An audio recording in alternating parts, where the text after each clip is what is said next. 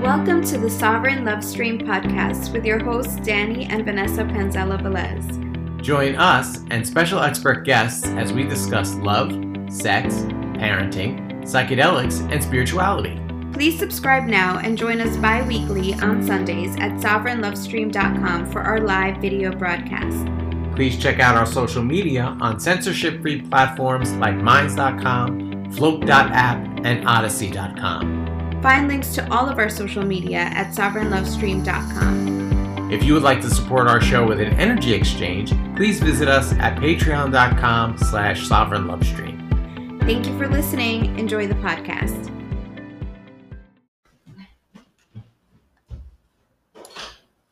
Lay down. Over here. Sit.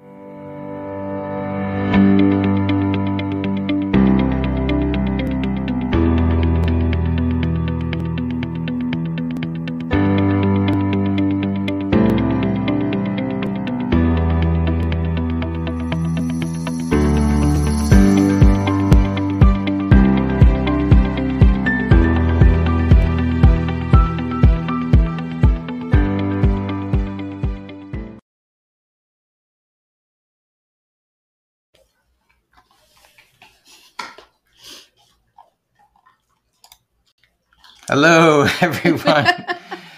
It never ceases. No matter how much preparation, there's always some little technical glitch at the beginning of the show. Never ceases. It's okay. We made it. We made it. Happy Sovereign Sunday, everyone. Happy Sovereign Sunday and happy Mother's Day to all the moms out there.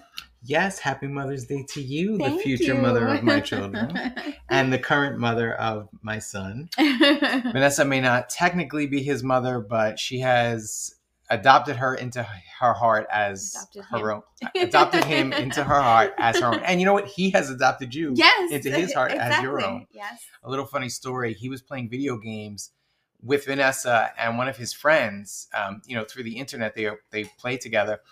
And his friend was like, "Oh, that's so cool that your stepmom plays video games with you." And Vanessa said that Xander got a little uncomfortable when he said that. And so she was afraid that he was uncomfortable with, I don't know, like her being associated with a mom figure. And I had asked him about it a couple of days later. And he goes, "No, I just felt weird because she's not like a stepmom. She's like my second mom." So Xander has adopted Vanessa as his mom as well, second mom. Yeah. So happy Mother's Day. Thank you. I love you. You do an amazing job being a mother. Thank you. You have helped remother me. I have watched you help remother your family and Xander and pretty much everyone you come into contact with. You have that mothering energy. So Thank you. for that. Thank you. Thank you. And thank you to all the moms out there that do all the mom work. It's very, very difficult. I do the mom work part-time, as in Xander's with me part-time, but there's still all this other behind the scenes work that happens when he's not here too that involves parenting. But it's difficult. It's difficult as someone who physically parents half of the week. That feels overwhelming sometimes. So I can only imagine what parents who parent 24/7 do. Mm. So it's a huge job, and I'm grateful to all the moms, to my mom, to my sister, to all of the women in my life that are also like moms to me. So thank you. Aho. Aho. Happy Mother's Day. Happy Mother's Day. Happy Sovereign Sunday. Welcome to another episode of the Sovereign Love Stream. Yes. And today I'm excited about our show because this is going to be a really cool show. So my buddy, I've known Paul for a long, long time. I don't remember exactly how long, but it's like 15, 20 years, something like that. And he recently just decided to dip his foot into the psychedelic pool. And he has a really amazing story. He had a near-death experience shortly after his psychedelic experience, and he has a really awesome story. And so I'm really happy that he is here to discuss it with us. Let me bring him up on the stream. Hey, Paul. Hi. Yeah, don't zoom in like that again. Hi, Vanessa. Happy Mother's Day. Thank you. So, Paul, let's first start with what made you decide to dip your foot into the psychedelic pool? I'm going to say honestly, somewhere around 5 years ago, when I was in a relationship with a previous ex, I'm going to be saying, I should say X1, X2. I don't want to complicate the story, but the ex relationship prior to the one that I just got out of recently, we were having issues. It was very toxic. And for some reason, I was streaming, looking who's a narcissist on YouTube. And I came across psychedelic or ayahuasca, like all these different videos of people who said that they were dealing with uh, whether it was addiction or toxic relationships or childhood issues, and they were in therapy for 20 plus years, and they went and they did psychedelics, and they said in the one session they got more out of that session than they did in the 20 years combined, and that got me very excited to try it. Uh, of course, I was asking the girl, my ex at the time, this, we should do this. We should go to Peru. She said, "Are you crazy?" Anyway, she had no interest. And then, ironically, somewhere like a year later, Danny's posting that you and him are in Peru. And I'm like, oh my God, I actually called him knowing he was there, and he picked up, which I was shocked. And I said, "I can't believe you're in Peru. I wanted to do this. I can't believe it." And he said, yeah, we'll do it when I get back. But if I let you guys go, and I didn't want to take too much of time out of your vacation, but that was 4 years ago. And for 4 years, I was thinking about it. Of course, now I was in the beginning stages, the love bombing stages of my new relationship. Now, I don't know who was the love bomber and who wasn't, but it doesn't matter. The point was, I was feeling like I don't need it now. I got a new start, a new person. Not saying that I still wasn't intrigued for my childhood issues, but it wasn't something that I wanted to do right away.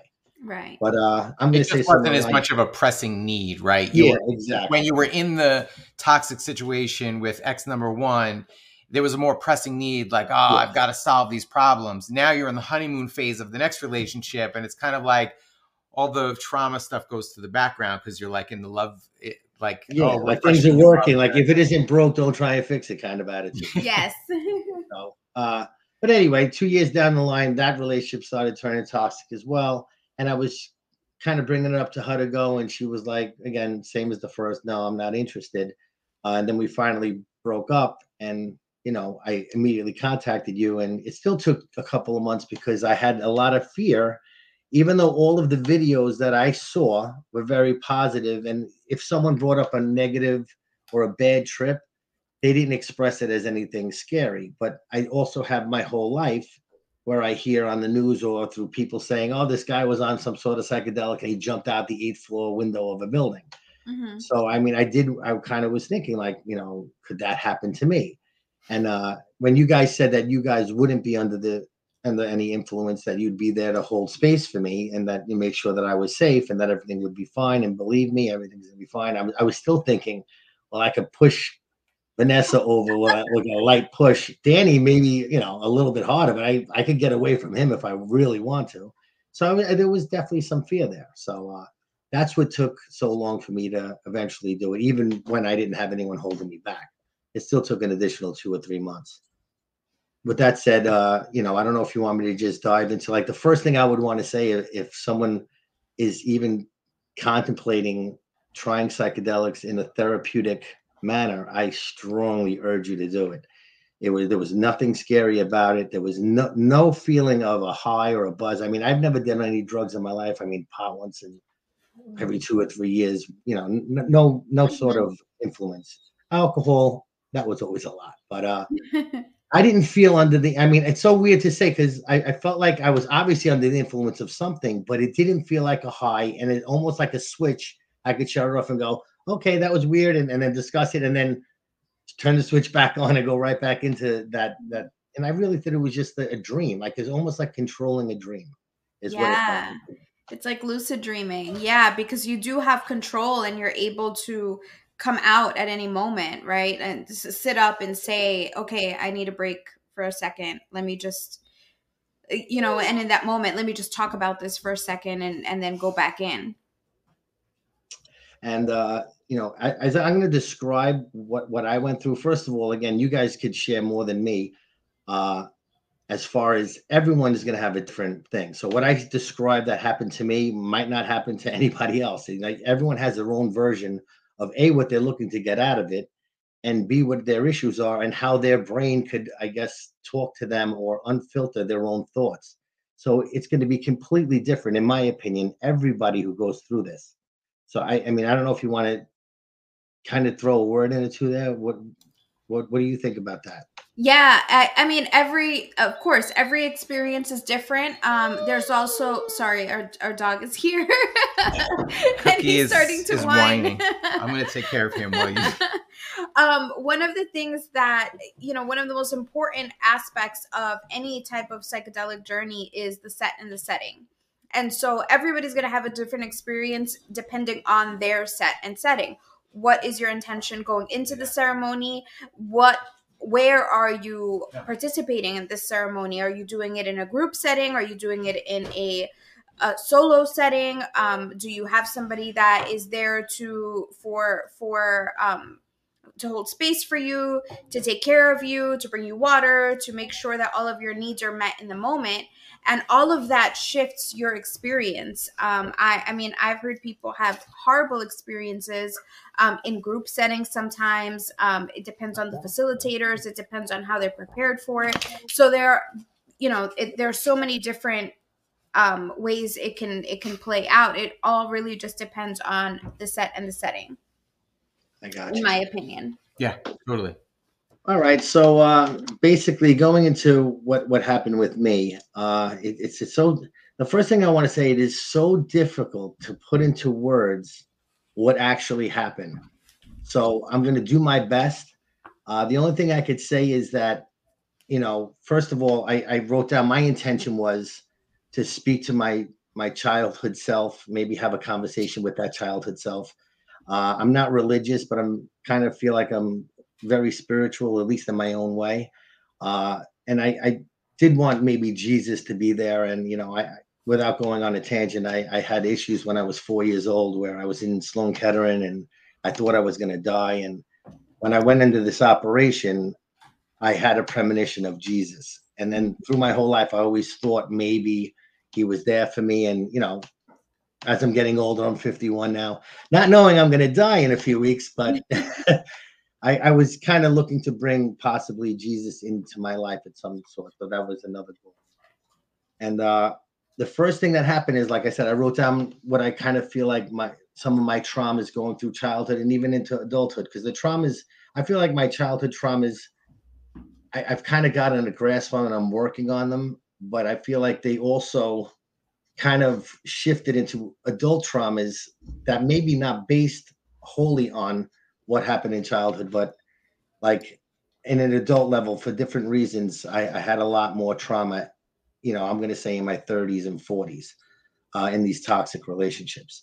So with that said, like, I wrote these things down and I was kind of reading them to you and Danny because I was just trying to get myself into that mindset of safeness and Mm-hmm. I guess safe is just the best word I could use. And as it started to affect me, the first thing I want to say is that it's like you almost are watching two realities simultaneously, and you could choose which one you want to see. And I'm just going to give a brief example. That's a really great way to put it, actually. Vanessa's talking to me, and like there's two things going on simultaneously. And again, you just can't describe it, but it's like your normal reality. I'm looking at Vanessa right now on the video. Mm-hmm. Her hair isn't moving, right? Nobody sees it. In one part is I see a wormhole, like a spinning suction in the corner of the room, and her hair on the left, well, it would be my right side, but her left side is getting sucked into the corner. And I said, Vanessa, hold on.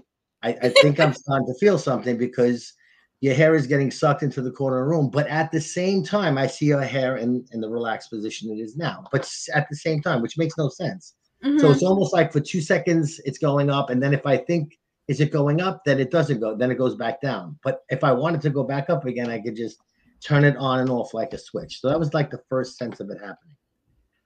So Danny had said, go over to the couch. All right, it's affecting you. Let's we're going to just sit here and watch. If you have any questions, don't hesitate, lay down and close your eyes.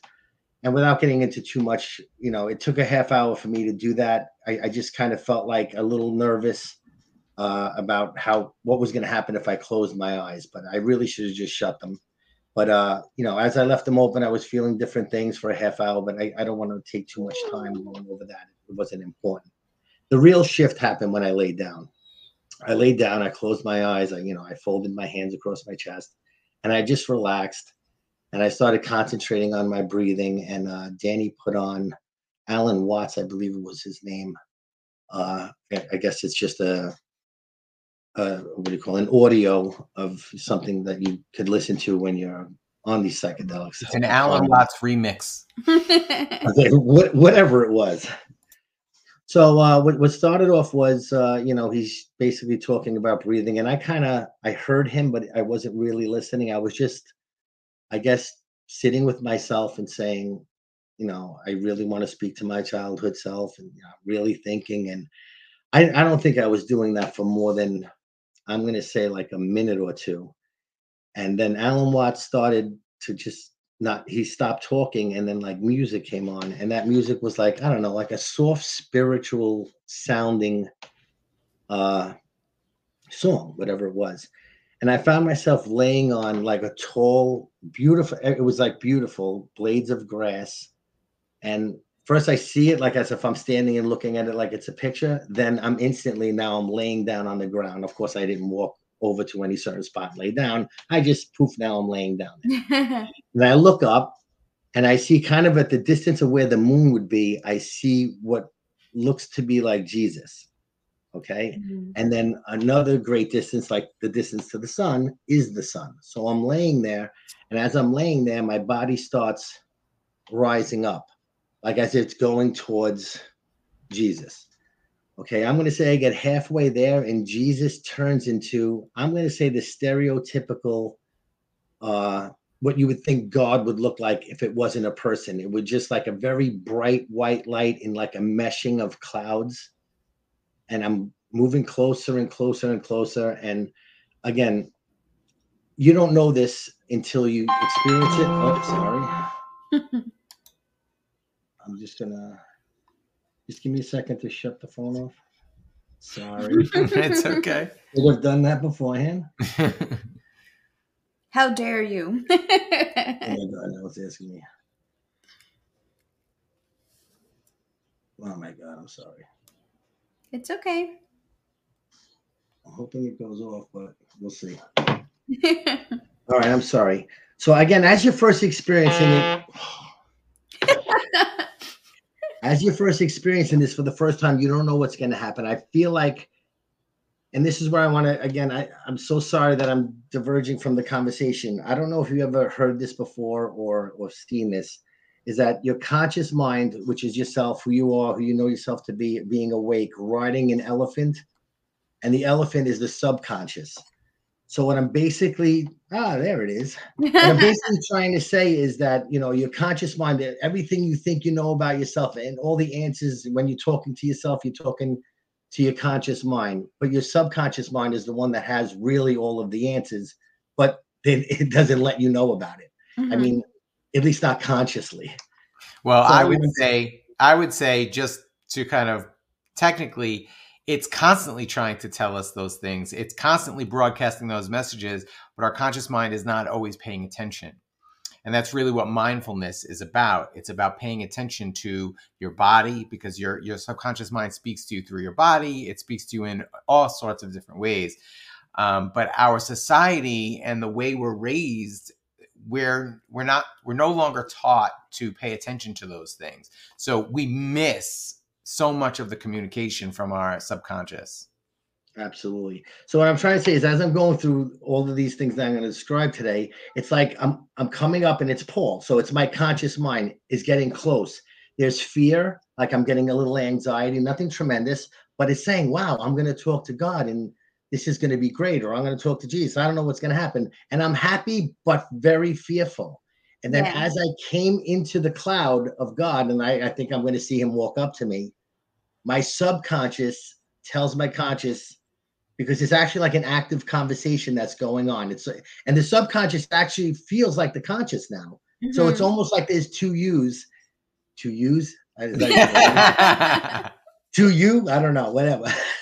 I never did good in English in school. There's But two anyway. yous, all right? It's all okay. good.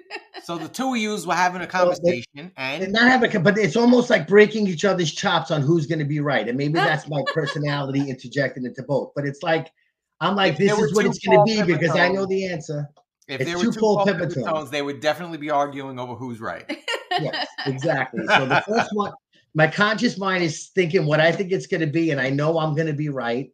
And then my subconscious turned around. And again, I'm going to be very careful as I say this, because while I say I'm not religious, it doesn't mean that I don't believe in God or I don't believe in Jesus, you know, but I'm still working on what I believe, and I'm not going to say what it is because that's really the topic. But the message I got was like almost you're equal to God. Like God is important, but you're God, and it's almost like that's why I say there's a third person there, and that's Source. Source was not even saying it, and it was like the conscious and the Source was saying, "No, Paul, don't listen to you. We're gonna move through this. This is not the problem. There's a place for it in your world, but it's not gonna solve your problem. Your problem is further. You need a different answer." So then it almost felt a little bit elating. Again, I'm going to give you levels because I'm a 1 to 10 guy. It was like a level 1, like, wow, what was that? Like, I don't need God. I don't need, that doesn't make sense to me. But I moved past it, and I'm halfway to the sun. Anyway, I hit like a glass top. And from now on, I'm like, this happened 6 times. And then the final story, which I want to go into more detail, pretty much this happened 6 times. I hit a wall, then I end up feeling like I'm gonna be in like a spacesuit and I'm looking out like a vent and I can't get out. And my conscious is starting to yell at that. I see like a head stuck in what looks like an astronaut suit. Like, let's make believe there's a human being in there. And I know it's me. Like, I even checked myself the first time. Like, I waved my arms around, and the guy in the astronaut suit was waving his arms around. So I knew it was me. So my conscious was saying, you see, you're stuck. Oh, you have all the answers. See, you are stuck. You see your own problems. You know, maybe you're not good enough, and that's why. And maybe you need to work on yourself to be better. And then my conscious came sweeping in and said, oh, no, you're a good person. You deserve to be. And my subconscious was saying, no, you deserve to be free. And then my conscious started agreeing with my subconscious, and they're both like, yeah, get out of there. And then boom, then it would pop, and I was freed. Wow. And now then you were saying you went through 6 levels of this, and then the final level was the 7th. So each time was like you were freed from a different limiting belief? Or no, I'm going to say it was the same exact belief that started off as an unknown and then grew in strength and meaning to say you feel trapped. It's a little worse. It got scarier each time.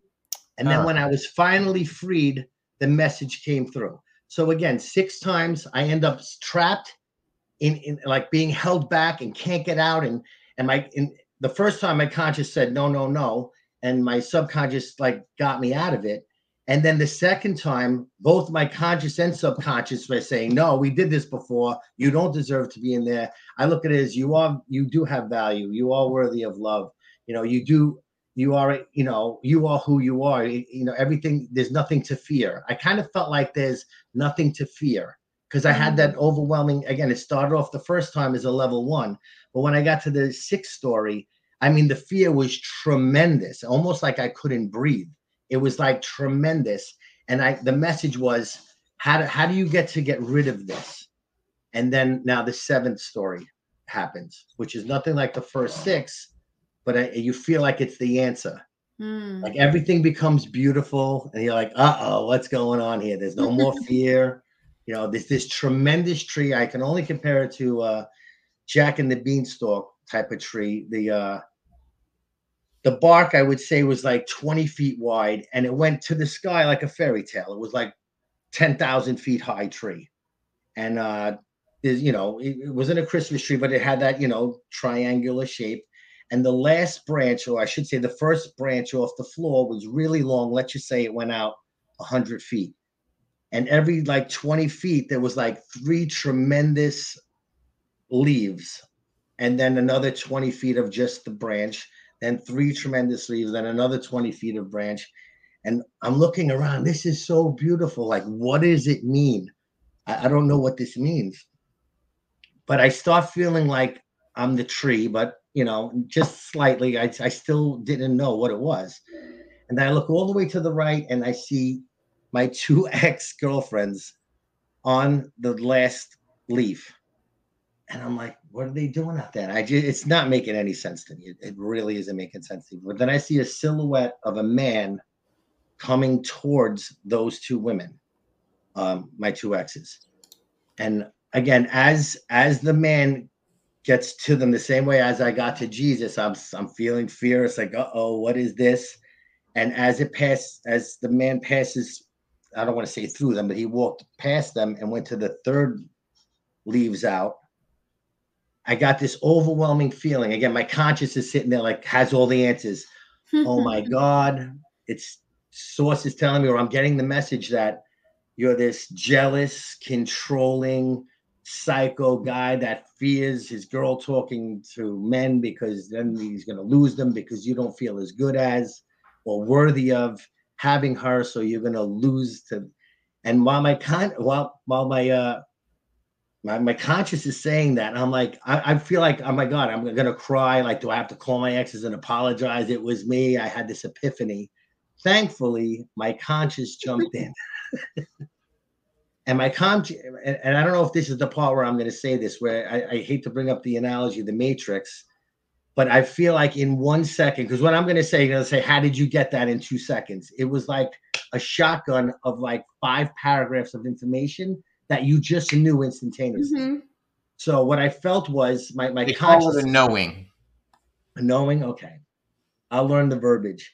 But the knowing was my conscience said, no, Paul, listen, everything that you feared when you were disrespected and what these girls were doing in front of you, not that made them bad girls or anything, was they had their own issues that they needed attention. And that even if you were healthy, like my conscience is saying, even if you were the healthiest man alive, you would have felt pain in that was disrespectful. And, the guy thought you wanted, some of the guys turn to you and say, oh my God, are you guys in an open relationship? That's how forward, some of my exes were, that they thought that maybe this is something we do. Mm-hmm. But anyway, in that instantaneous thing, it was like, oh, okay, so that's the answer. So now for a second, my conscience was like, oh yes, it was them. I was right. Like, I'm great.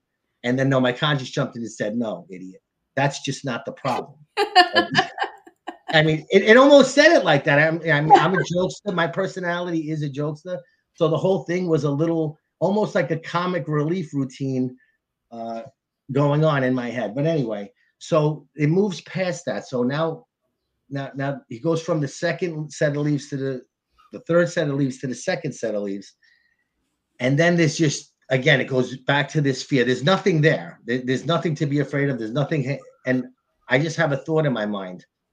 Do I fear men? Do I fear fighting? Is that I feel like, and then I started hearing my exes saying, you would never speak to a guy this way, or why didn't you say something to the guy? And sometimes I have said stuff to men, but most times I don't, because I don't want to validate what they're seeing. Because if I kind of look like, oh, like this is harmless, I love her, this is fine, then it looks like, oh, she's just over personable.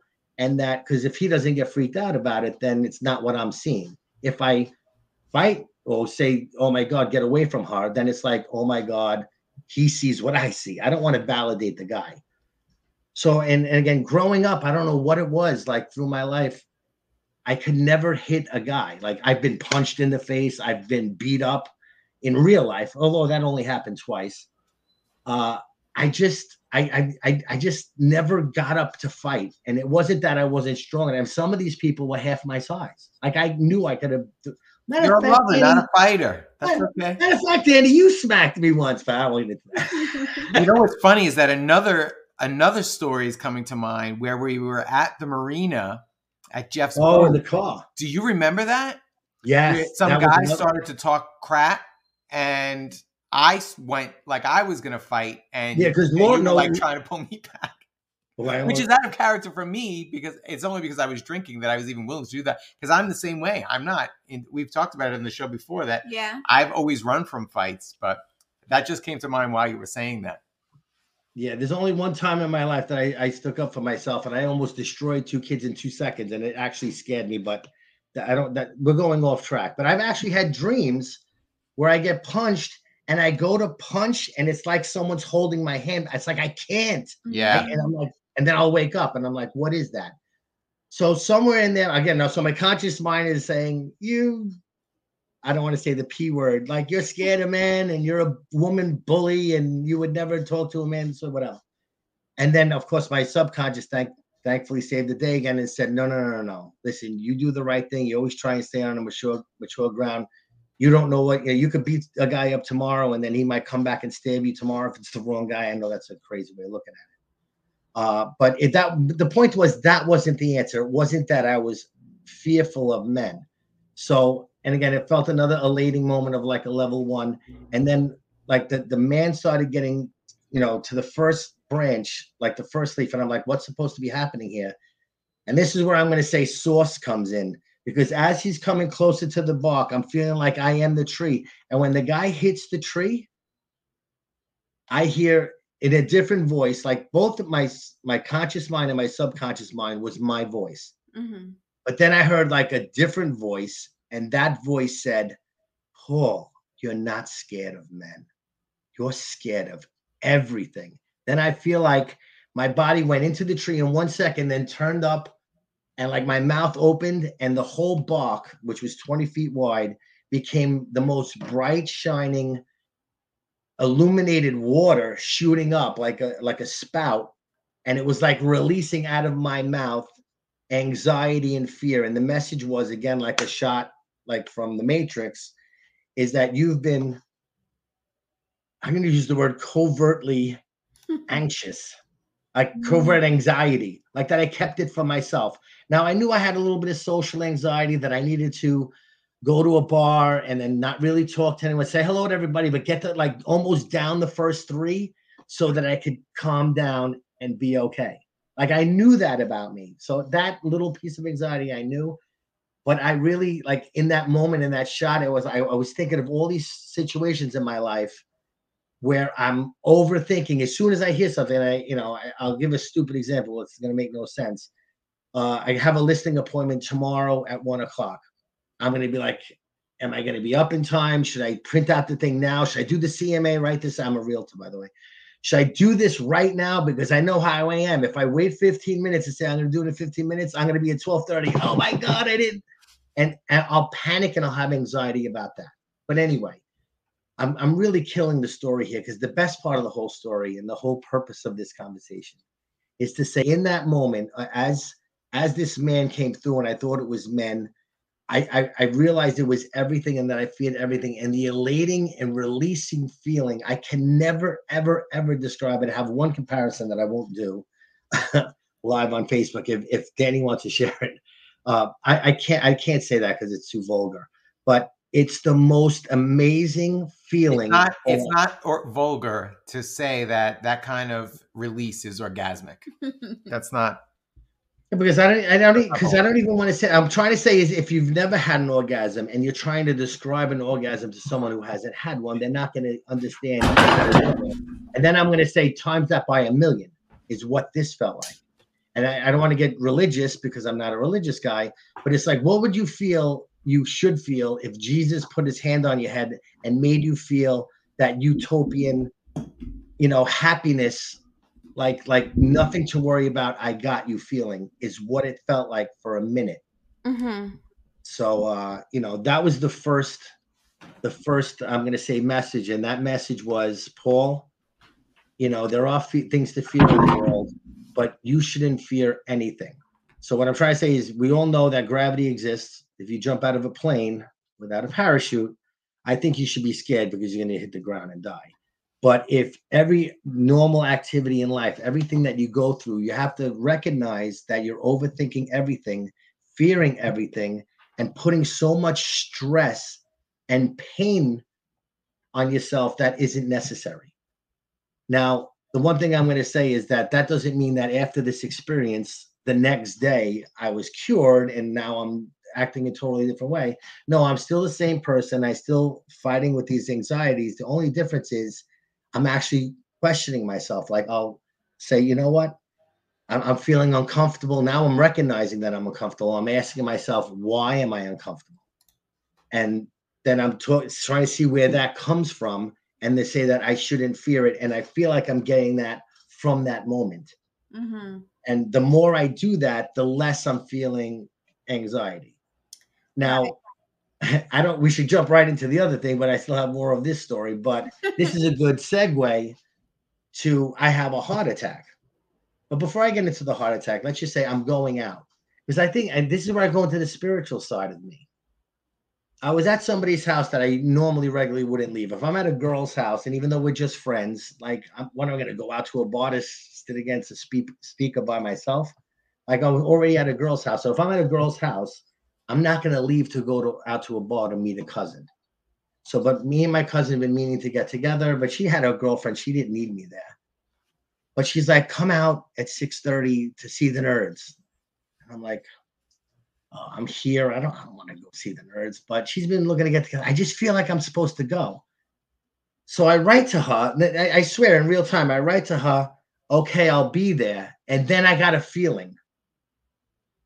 I got to go, but 6:30 is too early. This makes no sense. But in my mind, I'm like, if I go at 6:30, maybe it's the crowd. I don't know what the feeling is, but my gut, I usually never listen to my gut.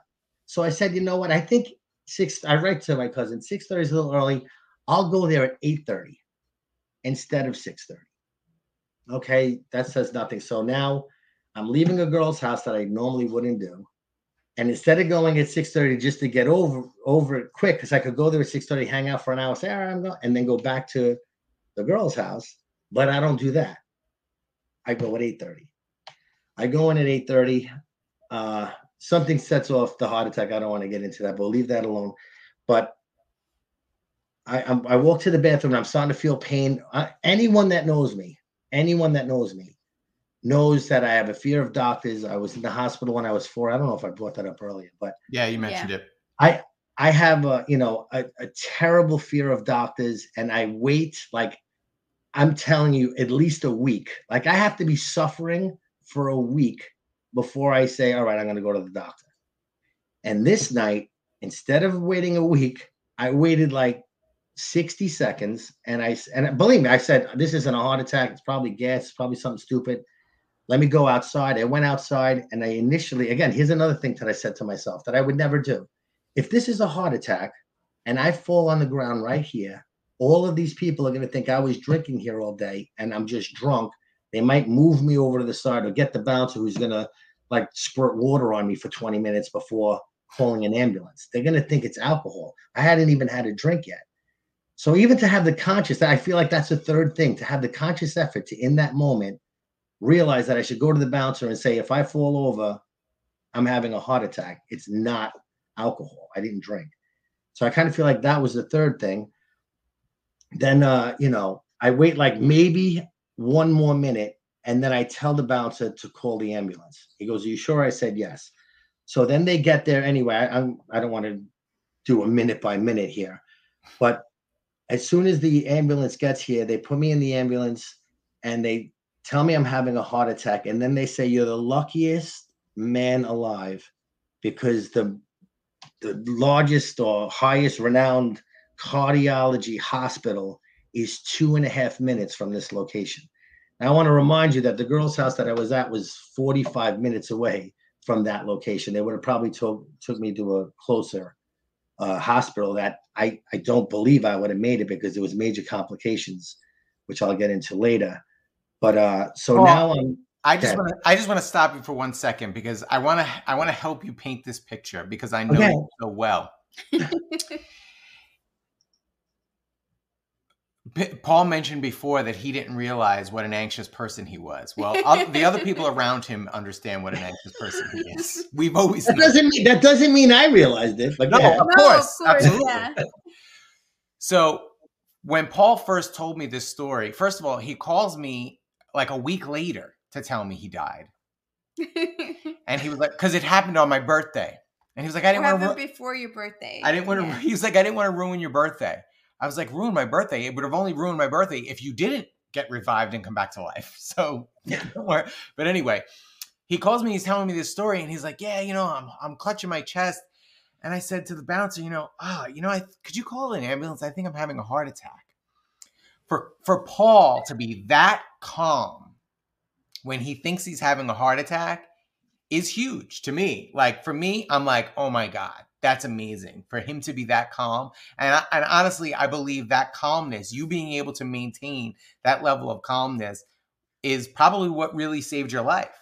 That it wasn't a much worse heart attack. I mean, you died, so it was pretty bad, but you came back. So, but also, I want to say that I think there's something to be said about that connection with your intuition afterwards, to be able to recognize all of these things, right? To recognize, I don't want to leave. I don't want to go there at 6:30. I'm going to go there at 8:30. Something's telling me to do that and to go with that.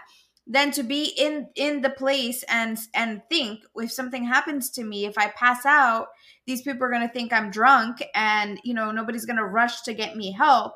Like, all of that is your intuition. And when you're an anxious person that hasn't recognized that he has anxiety, this goes to show that you were so out of touch with your own intuition, with what your own body is trying to tell you, because that's what anxiety is. It's your body trying to send all these signals, and because you're not paying attention, you're doing all this other stuff to kind of run away from the signals that your body is trying to give you. Yeah, but I just want to correct you, Vanessa, because I feel it's the psychedelics that I took is what changed me that night. I would have never done it. Clarity with psilocybin mushrooms. Yeah. Yeah, but that's what I'm saying. That goes to show how much you shifted in terms of your intuition.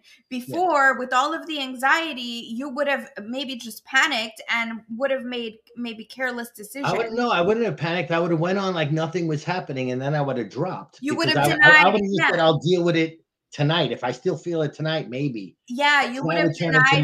Tomorrow turns into the next day. Right, it's denial of the uncomfortable. And now that you got this epiphany of being able to see, oh, this is something that my body's trying to tell me, you were able to make clearer decisions. Exactly. Yeah. So on that note, so now I'm on my way to the hospital in the ambulance, knowing that it's close. And as soon as we pull up to the hospital, they open the back doors, and there's like a team of 20 people, and they have all the machines ready, and they're connecting me to all this stuff, and they're transferring me from one bed, from the whatever you call the wheel thing, whatever, the gurney, whatever, the stretcher, the stretcher. Yeah. So they're bringing me through the hospital, and now it's like I'm looking at the ceiling. It's almost like a movie when they're rushing someone through, and you see the ceiling tiles going quick. And I'm like, I just want to relax. Like, I feel like I'm ready to calm down and close my eyes, and that's it. And then again, I hate using the words like a movie screen. It's like they're telling you, no, Paul, stay with us. Stay with us. And I'm like, wow, that sounds familiar. I've heard doctors and nurses screaming, no, you can't close your eyes. Stay with us. But I didn't make the connection. I still wasn't realizing that I think I'm about to die, and they're like, you have a daughter, and they're grabbing my face. No, stay with me. And anyway, the long story short is at some point I forget that that's happening, and I wake up in a dream world. And the dream world is I'm at a wedding. I don't know if it's important to say that the guys and girls had on these shiny, glittery, like not pink, but like a dark pink maroon, like sparkly suits. And it was my wedding. And they were calling me out to the dance floor. And I'm headed to the dance floor, and it's almost like the 80s. Everyone's like, oh, like, Paul, come on. So I'm walking out to the dance floor. I feel like it's 3 minutes, but again, the time when this stuff happens, you don't know. It feels like it's 3 minutes, and when I get to the dance floor and I turn around, there's like a group of people that I don't know, and then I wake up. By the way, I forgot to say that the floor, the walls, and the ceiling at this wedding was stainless steel. There was like just very, very bright stainless steel, the whole entire huge room. So now I wake up, I'm in the elevator, which is stainless steel all around. And for the first second, all of the doctors are like you. Oh, I just see the motion. I don't hear their words, but I'm still in that, coming out of that wedding. And this is what I hear. Oh boy! And then slowly you hear, all right, he's back. Give it like whatever they want to inject me. And now I remember I'm in a heart attack. They said, you just flatlined. You got to stay with us. And I'm like, at that point is when the realization came in. You could die here. At that point, I really, like, I was a little nervous when I heard it was a heart attack, but they assured me like it's right up the block. Like you said, I was never this calm. At that point, a little bit more reality kind of set in. I was like wide awake after that. And just to hurry the story along, they take me to a cath lab. That's where they put these stents in your heart, and however they do it. My father had stents put in. I never asked him, Dad, how long was the procedure? How long did it take? Were you scared? I have no idea how they do this. All I know is I got into the room. The guy said I'm not going to feel anything, that he's going to give me a local anesthetic, I guess in my arm or whatever he did. But he goes, you're going to be awake. And I could tell just by the vibe in the room that it was supposed to take like 5 minutes. Like, I feel like this is a procedure that would take 45 minutes if it isn't an emergency scenario. But if a doctor feels like if we don't get this in, this guy's going to die, they could probably do it in 5 minutes. Okay, so he's like panically thinking I'm going to die. He's talking to the doctor, knowing I'm awake, pretty much saying, we got to get this in. We just lost him. I feel like it's going to happen again. This is a bad one. And then a minute turned into 5 minutes. 5 minutes turned into 10 minutes. When it got to an hour, it ends up taking 2 hours and 15 minutes. But right about the middle point, I was like, I can't explain this. Like, they told me don't move when they started. And I was like, maybe one shoulder on the rest, the other one up in the air. It was killing me. And my heart was still like a level 8 pain heart attack because it was still in arrest. It was still doing whatever it was doing. They called it tombstoning because, by the way, I had a blockage of the widowmaker. So it's pretty much the whole left side of my heart wasn't getting any blood. And they say for every minute or two that goes by, your heart literally dies, no recovering from it, like by 1%. So I'm not going to sit here and do the math and say 120 minutes divided by 2 times that. Like 60% of my heart should be dead and unrecovered right now. Wow. And miraculously, it's not perfect. There was damage. They said it's very light, but your heart's beating fine. And they didn't say like we see that there's 60% of it, it's dead. I'm pretty much 1% to 5% lower than the suction rate of a completely healthy child. So it's normally that there would be a pacemaker needed, like so much worse than what it was. Yeah. Well, with all the drinking we've done in our life, then I think we're good. You're good. So what I was going to say is, and I don't feel like I ever got into the other part of the story, but the point I'm trying to make is at an hour in where I wasn't going to make it, I said, I'm going to move. The woman grabbed my face and said, she's literally looked me dead in the eye and said, you move, you're dead. That's what she said. Then I'm going to tell you, like, I went from feeling disastrous pain, the most fear in the world, everything in that moment, it started to shift into exactly what I felt under the mushrooms without having mushrooms. So I don't know if Danny could take over on that, but basically I looked at the machine. I started saying to myself, wait a second, there is nothing to fear. And then I started like the machine. I said, like, I'm the machine. I'm the doctors. I'm I'm everything. These people are going to handle it. And if they don't, like, and then I realized, I remembered the whole mushroom ceremony. And that's when I want to say I did get religious because I thought this was the end. I basically said, Jesus, if this is my time, I have no fear. I'm ready to go. And I was saying that for the last hour, and I had no pain and no other feeling at that time. Like I just went through the rest of that with no pain. Wow.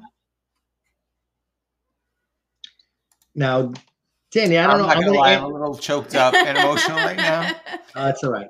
I'm going to add to this story just for other people that have different beliefs than, let's say, I do, at least at this point. And believe me, I'm trying to believe, because if this part of the story is true, it's a miracle. ironically, in the ambulance, when I'm being told that I'm dying, I don't want to die alone. Like, so I pick up my phone and I want to call my ex-girlfriend. That's who I really want to call. I don't call her. I mean, the immediate ex. I call my mother, but then I end up calling the ex before the immediate ex, who has turned to God and on a very, very high level. I mean, to a level where, I mean, I Meaning feel she's like very spiritual now. she's anointed, like she feels like she has healing, a little bit of abilities, like with whatever church she's going to, and no pun intended to it. It is what it is. But she basically, this is what I'm saying, because I'm a mathematical guy. So I'm saying I got there at 8:30, and this ex got to the hospital at exactly the 1 hour point that I was in there. And then she told me that Jesus sat next to her and told her that she's in there. He's in there with me, holding my heart, and he's not going to die today. Now that was really powerful. And again, I told you in my own experience prior to my ex, like Jesus has come into my thoughts and went on these pivotal moments where I'm supposed to die. And the fact that my heart had no damage, by the way, I left out of the story. The next day, the doctor told me it's a miracle. Like, miracle meaning he's saying you should be dead, and they're doing case studies. Like, they have the video of him trying to get the stent in and it not going in. I'm not saying there's a video of me, but there's my heart, and all of the doctors, by the time I left the hospital by the end of the week, are studying this video. Like, it's like everything else. Like when a cop does a shooting, I hate to bring up that angle, and there's a videotape, and they'll take everyone to the drawing board the next day at the precincts and say, hey, listen, we were taught in training this is going to be all over the news. You got to do it A, B, C, D. Like, now this is a new case of this rare thing that happened. It's like studying the game tape after the football game, right? To come up with strategy. That's a better analogy than the and thank you. I know. Maybe I'll stir up your crowd. I don't know. But what I was saying is, like, it was a leading cardiology hospital. So I think on staff, meaning 24 hours, they have 6 or 7 or 8 cardiologic surgeons there that routinely do these stents. And you have to understand, every 15 minutes, another one was called into the room. By the end, there was 9 cardiologists, and the whole time they were screaming, oh, this guy's never going to make it. I don't understand why that's not happening this way. I'm listening to this. Like, I think I said 3 times, I can hear you. Like, you don't have to say that. Like, it's not helping each other. You just said, give me the scalpel. I understand that. But you guys keep reiterating that I'm going to die, but I'm sitting here listening to this. But anyway, so the next day he said it's absolutely never in his career did he see someone go past 40 minutes of a full blockage and not either 90% of the people die. The 10% that don't, like, they need pacemakers. They may be making another year or 2 if they're lucky. Like, to go 2 hours and 20 minutes and me still be here, someone upstairs likes you. And I think he was Jewish, but he said someone upstairs likes you, and I'm just going to leave it at that. So that's my nutshell. I never told the second half of the story, but we're going way too long. I don't want to overdo this. No, I mean, it's beautiful. The whole story is, I mean, this is why I wanted to have you on to tell this story. I feel like it's a beautiful story. It's inspirational. I mean, I feel like a lot of people would be like really inspired by this story. And I think people need to hear it. So thank you for sharing that.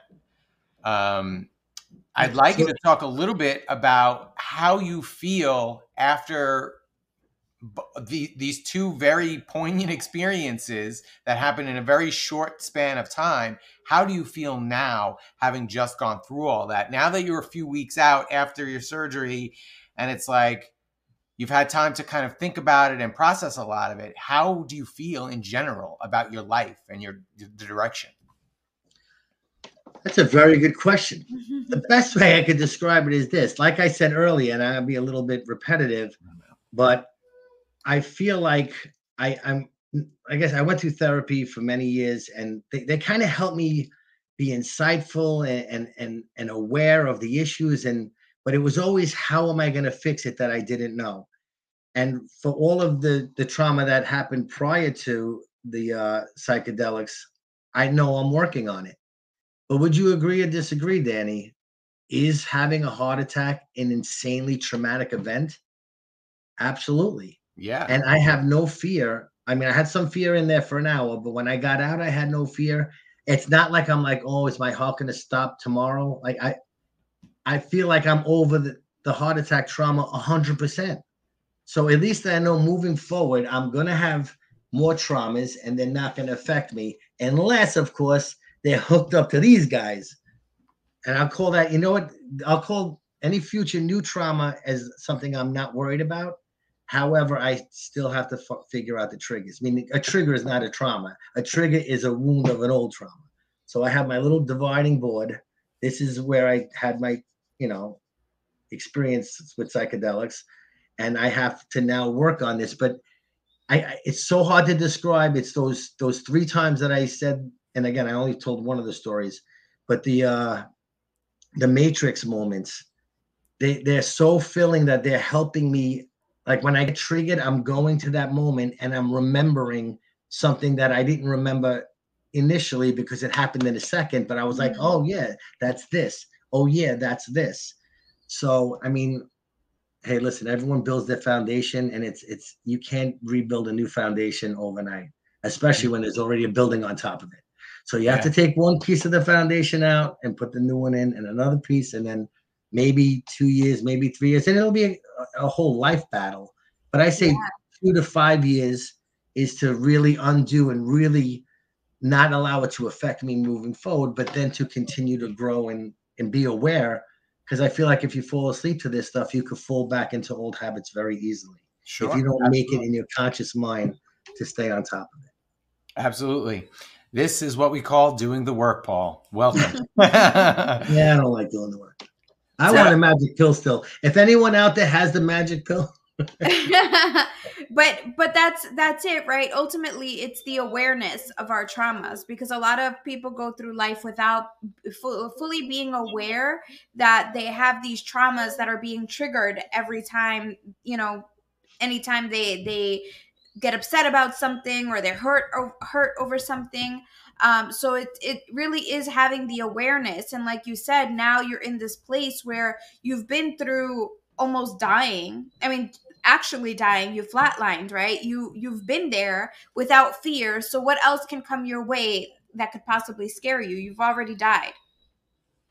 Yeah, that's one way of looking at it. But triggers have a way of getting around all of that and giving you a nice knockout from time to time. Of course, and those, that's the thing, right? You've spent 51 years building a particular foundation, and now you're in a place where you have to unlearn the things that you've built that foundation on. And that's what the work is. The work isn't really learning things, it's unlearning things, unlearning the coping mechanisms, unlearning the defense mechanisms, unlearning all of these limiting beliefs, because really that's what you were doing in that mushroom ceremony. You were just breaking these limiting beliefs, these ideas that didn't serve you, to recognize I'm scared of everything and I don't need to be scared of it at all.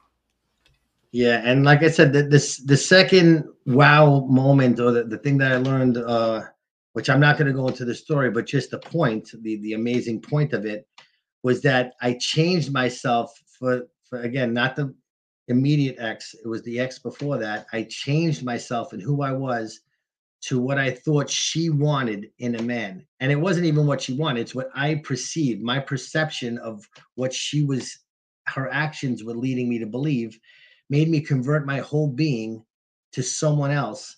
And I got freed of that. And that, again, since I don't have, I'm not with a new girlfriend now. And I probably brought that belief system into the new relationship that failed. And then along with what I thought her actions were doing that I should do. And I really, it was such an aha moment to just take control of your life back. Like it's all, and again, this is not the ex's fault.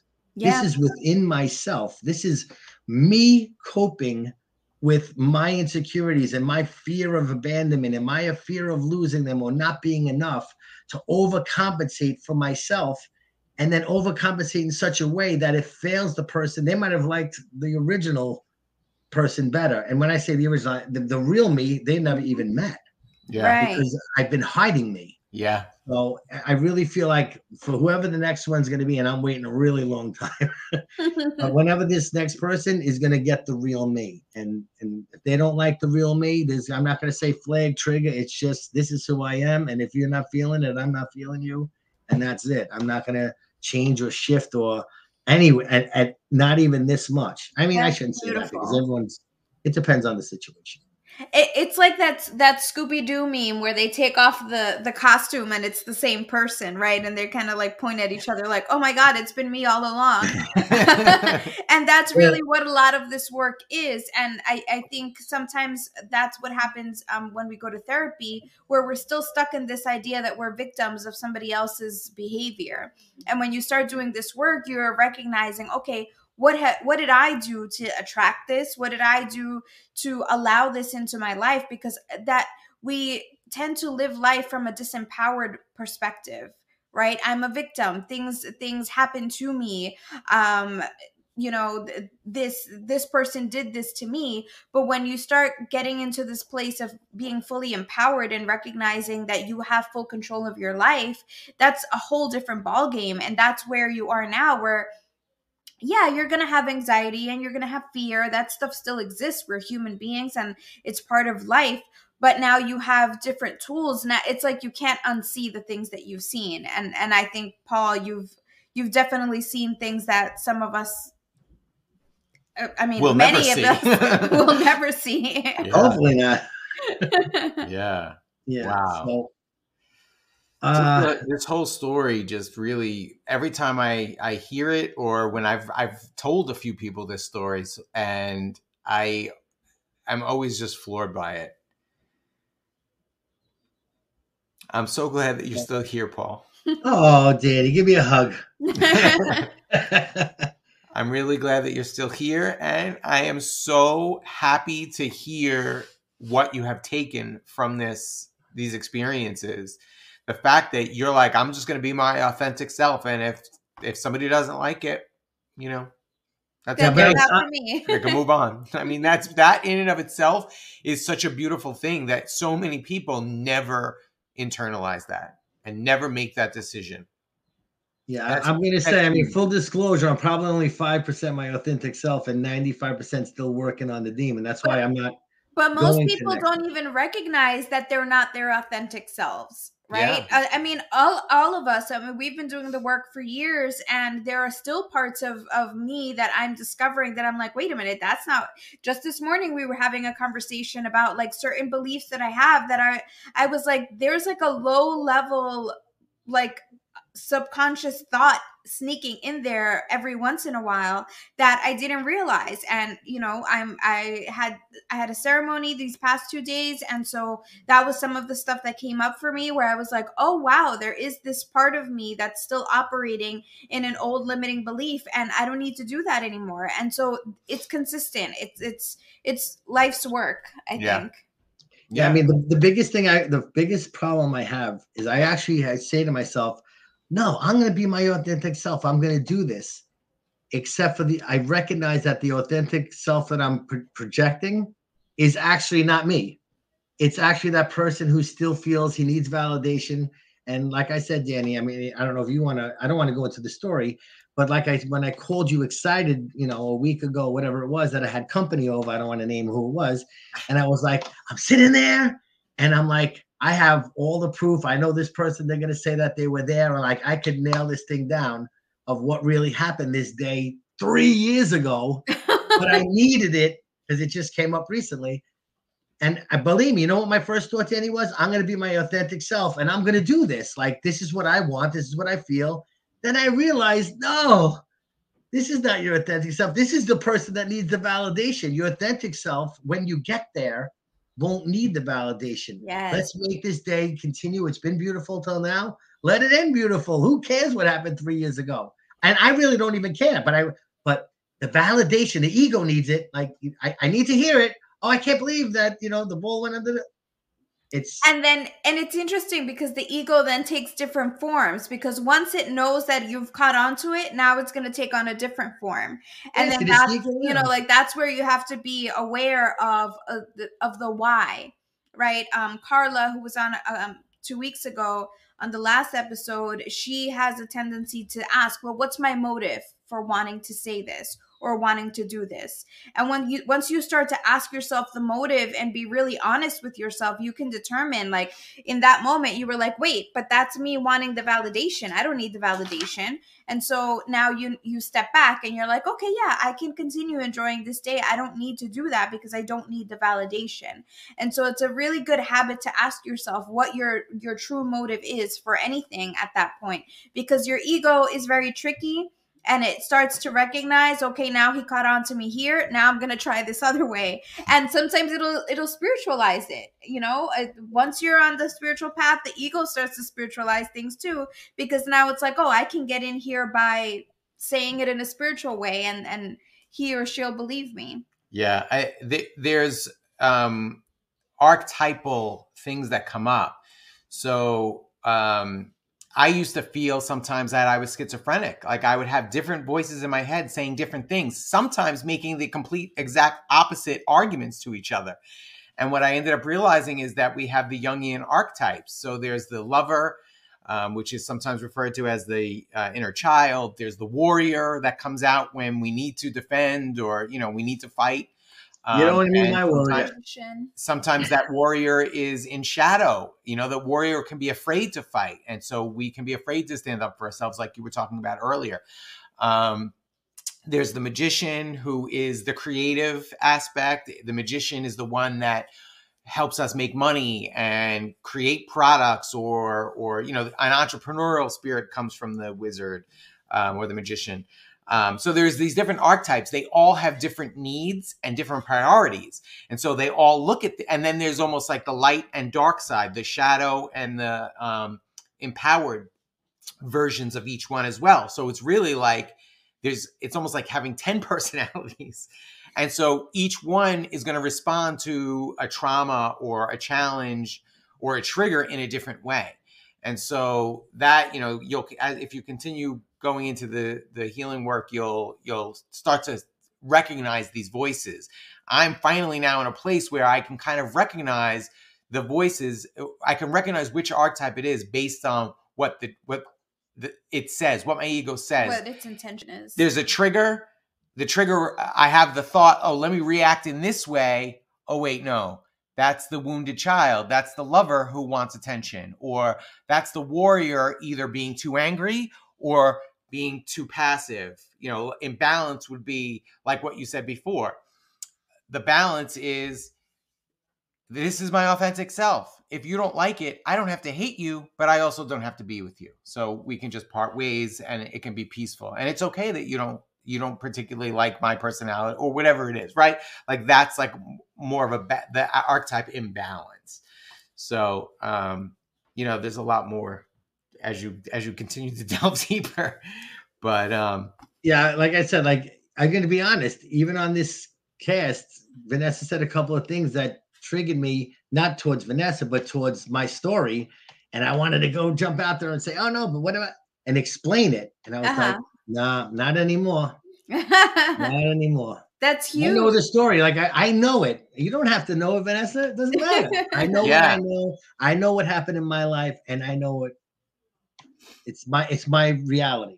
I don't have to, you know, get triggered by what I'm getting triggered by what somebody else thought about my reality. Like that's pretty much, you know what I mean? That's pretty much what it is. Like I'm getting triggered by someone that's not even in my life anymore, because I feel like if they were sitting here, they would have said, you see, you did.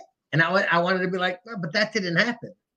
And I don't want to explain it to you so you could validate me and make me be the victim. And I could feel so good about it.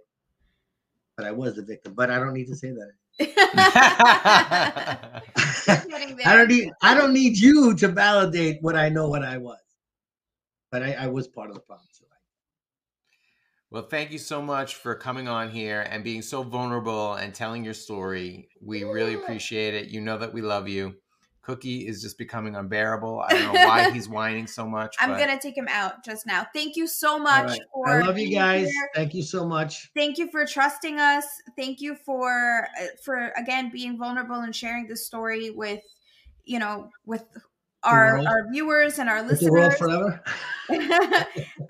It really is a powerful testament to the healing ability, the healing power of plant medicines. And I'm really grateful that you're sharing the story. I'm grateful that it had such an impact on you. And I'm grateful that you're still alive to tell that story. Thank you guys so much. I just want to say one thing to my great-great-great-grandchild who's watching this. I hope the generation curse has been broken. I love you guys. You don't have to hope. You're breaking it. Well, thank you everyone else for being on the broadcast and listening to Paul's story. It's really such a beautiful and inspiring story. I do want to just announce, and I was hoping Vanessa was going to talk about this, but she's going to have to deal with Cookie now. We just finished a book. Vanessa and I wrote this book together, How to Work with Your Dreams to Integrate Your Shadow. You can download this book for free if you go to healinyourdreams.com. You just put in your email address and we will send you the PDF. It is really, honestly, it came out really great. I'm proud of us. And basically it teaches you how to look at the subconscious symbolism, the symbolism in your dreams, how to interpret it, how to decode messages from your subconscious that are being broadcast through your dreams. So you can check that out at healinyourdreams.com. I also want to acknowledge our sponsor, Delta 8 Gummies from Brave Botanicals. You can check that out here. Do you want free weed? Well, of course you do. John Bush here to tell you how to get it. My health supplement company, Brave Botanicals, is giving away a free 5-pack of delicious Delta 8 THC gummies. What's Delta 8 THC, you might ask? It's just like regular THC, except it's derived from the hemp plant. And the high you get from Delta 8 is much more mellow and calm without the anxiety or paranoia many people experience with regular THC. The best part is, thanks to a clever loophole, Delta 8 THC is completely legal at the federal level and is legal in most states, including many where cannabis is still banned. If you want to relax, get better sleep, and even relieve chronic pain, go to freed8gummies.com to get a free 5-pack of tasty Delta 8 gummies shipped to you today. That's freed, the number 8, gummies.com.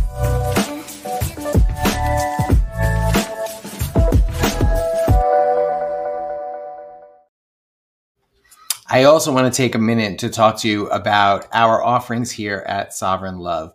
If you go to sovereignlove.nyc, you can check out our offerings page. We offer a free exploratory session. We'll spend 30 minutes with you on Zoom and talk about any of the things, talk about what's present in your life right now. Is there a struggle that you're going through? Is there something that you need some coaching on, some guidance on? We do relationship readings, intuitive readings.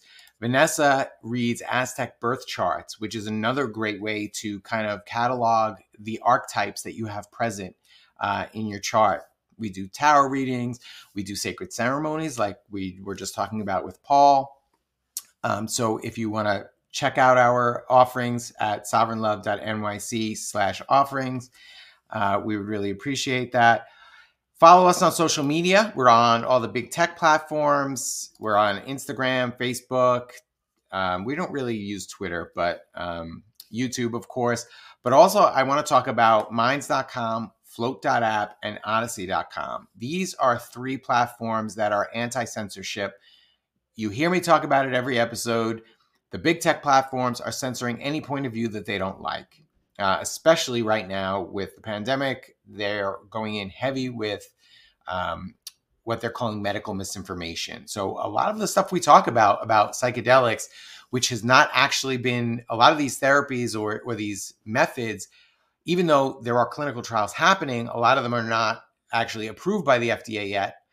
And so, you know, some of this information could get labeled as medical misinformation and we could get banned. from major platforms. So follow us on Minds.com, Float.app, and Odyssey.com. Odyssey is kind of like a YouTube alternative. And it's blockchain based. So nothing can be censored. Once you put a video up, this Paul story will be forever on the blockchain. So check us out on those platforms as well. Thank you so much again for joining us. We really appreciate you being here. We know there's lots of other things you could be doing on a Sunday afternoon. So thanks again, and happy Sovereign Sunday. Thank you for listening to the Sovereign Love Stream podcast. Please subscribe now and join us bi-weekly on Sundays at sovereignlovestream.com for our live video broadcast. Please check out our social media on censorship-free platforms like Minds.com, Float.app, and Odyssey.com. Find links to all of our social media at sovereignlovestream.com. If you would like to support our show with an energy exchange, visit us at patreon.com/sovereignlovestream. Thank you for listening.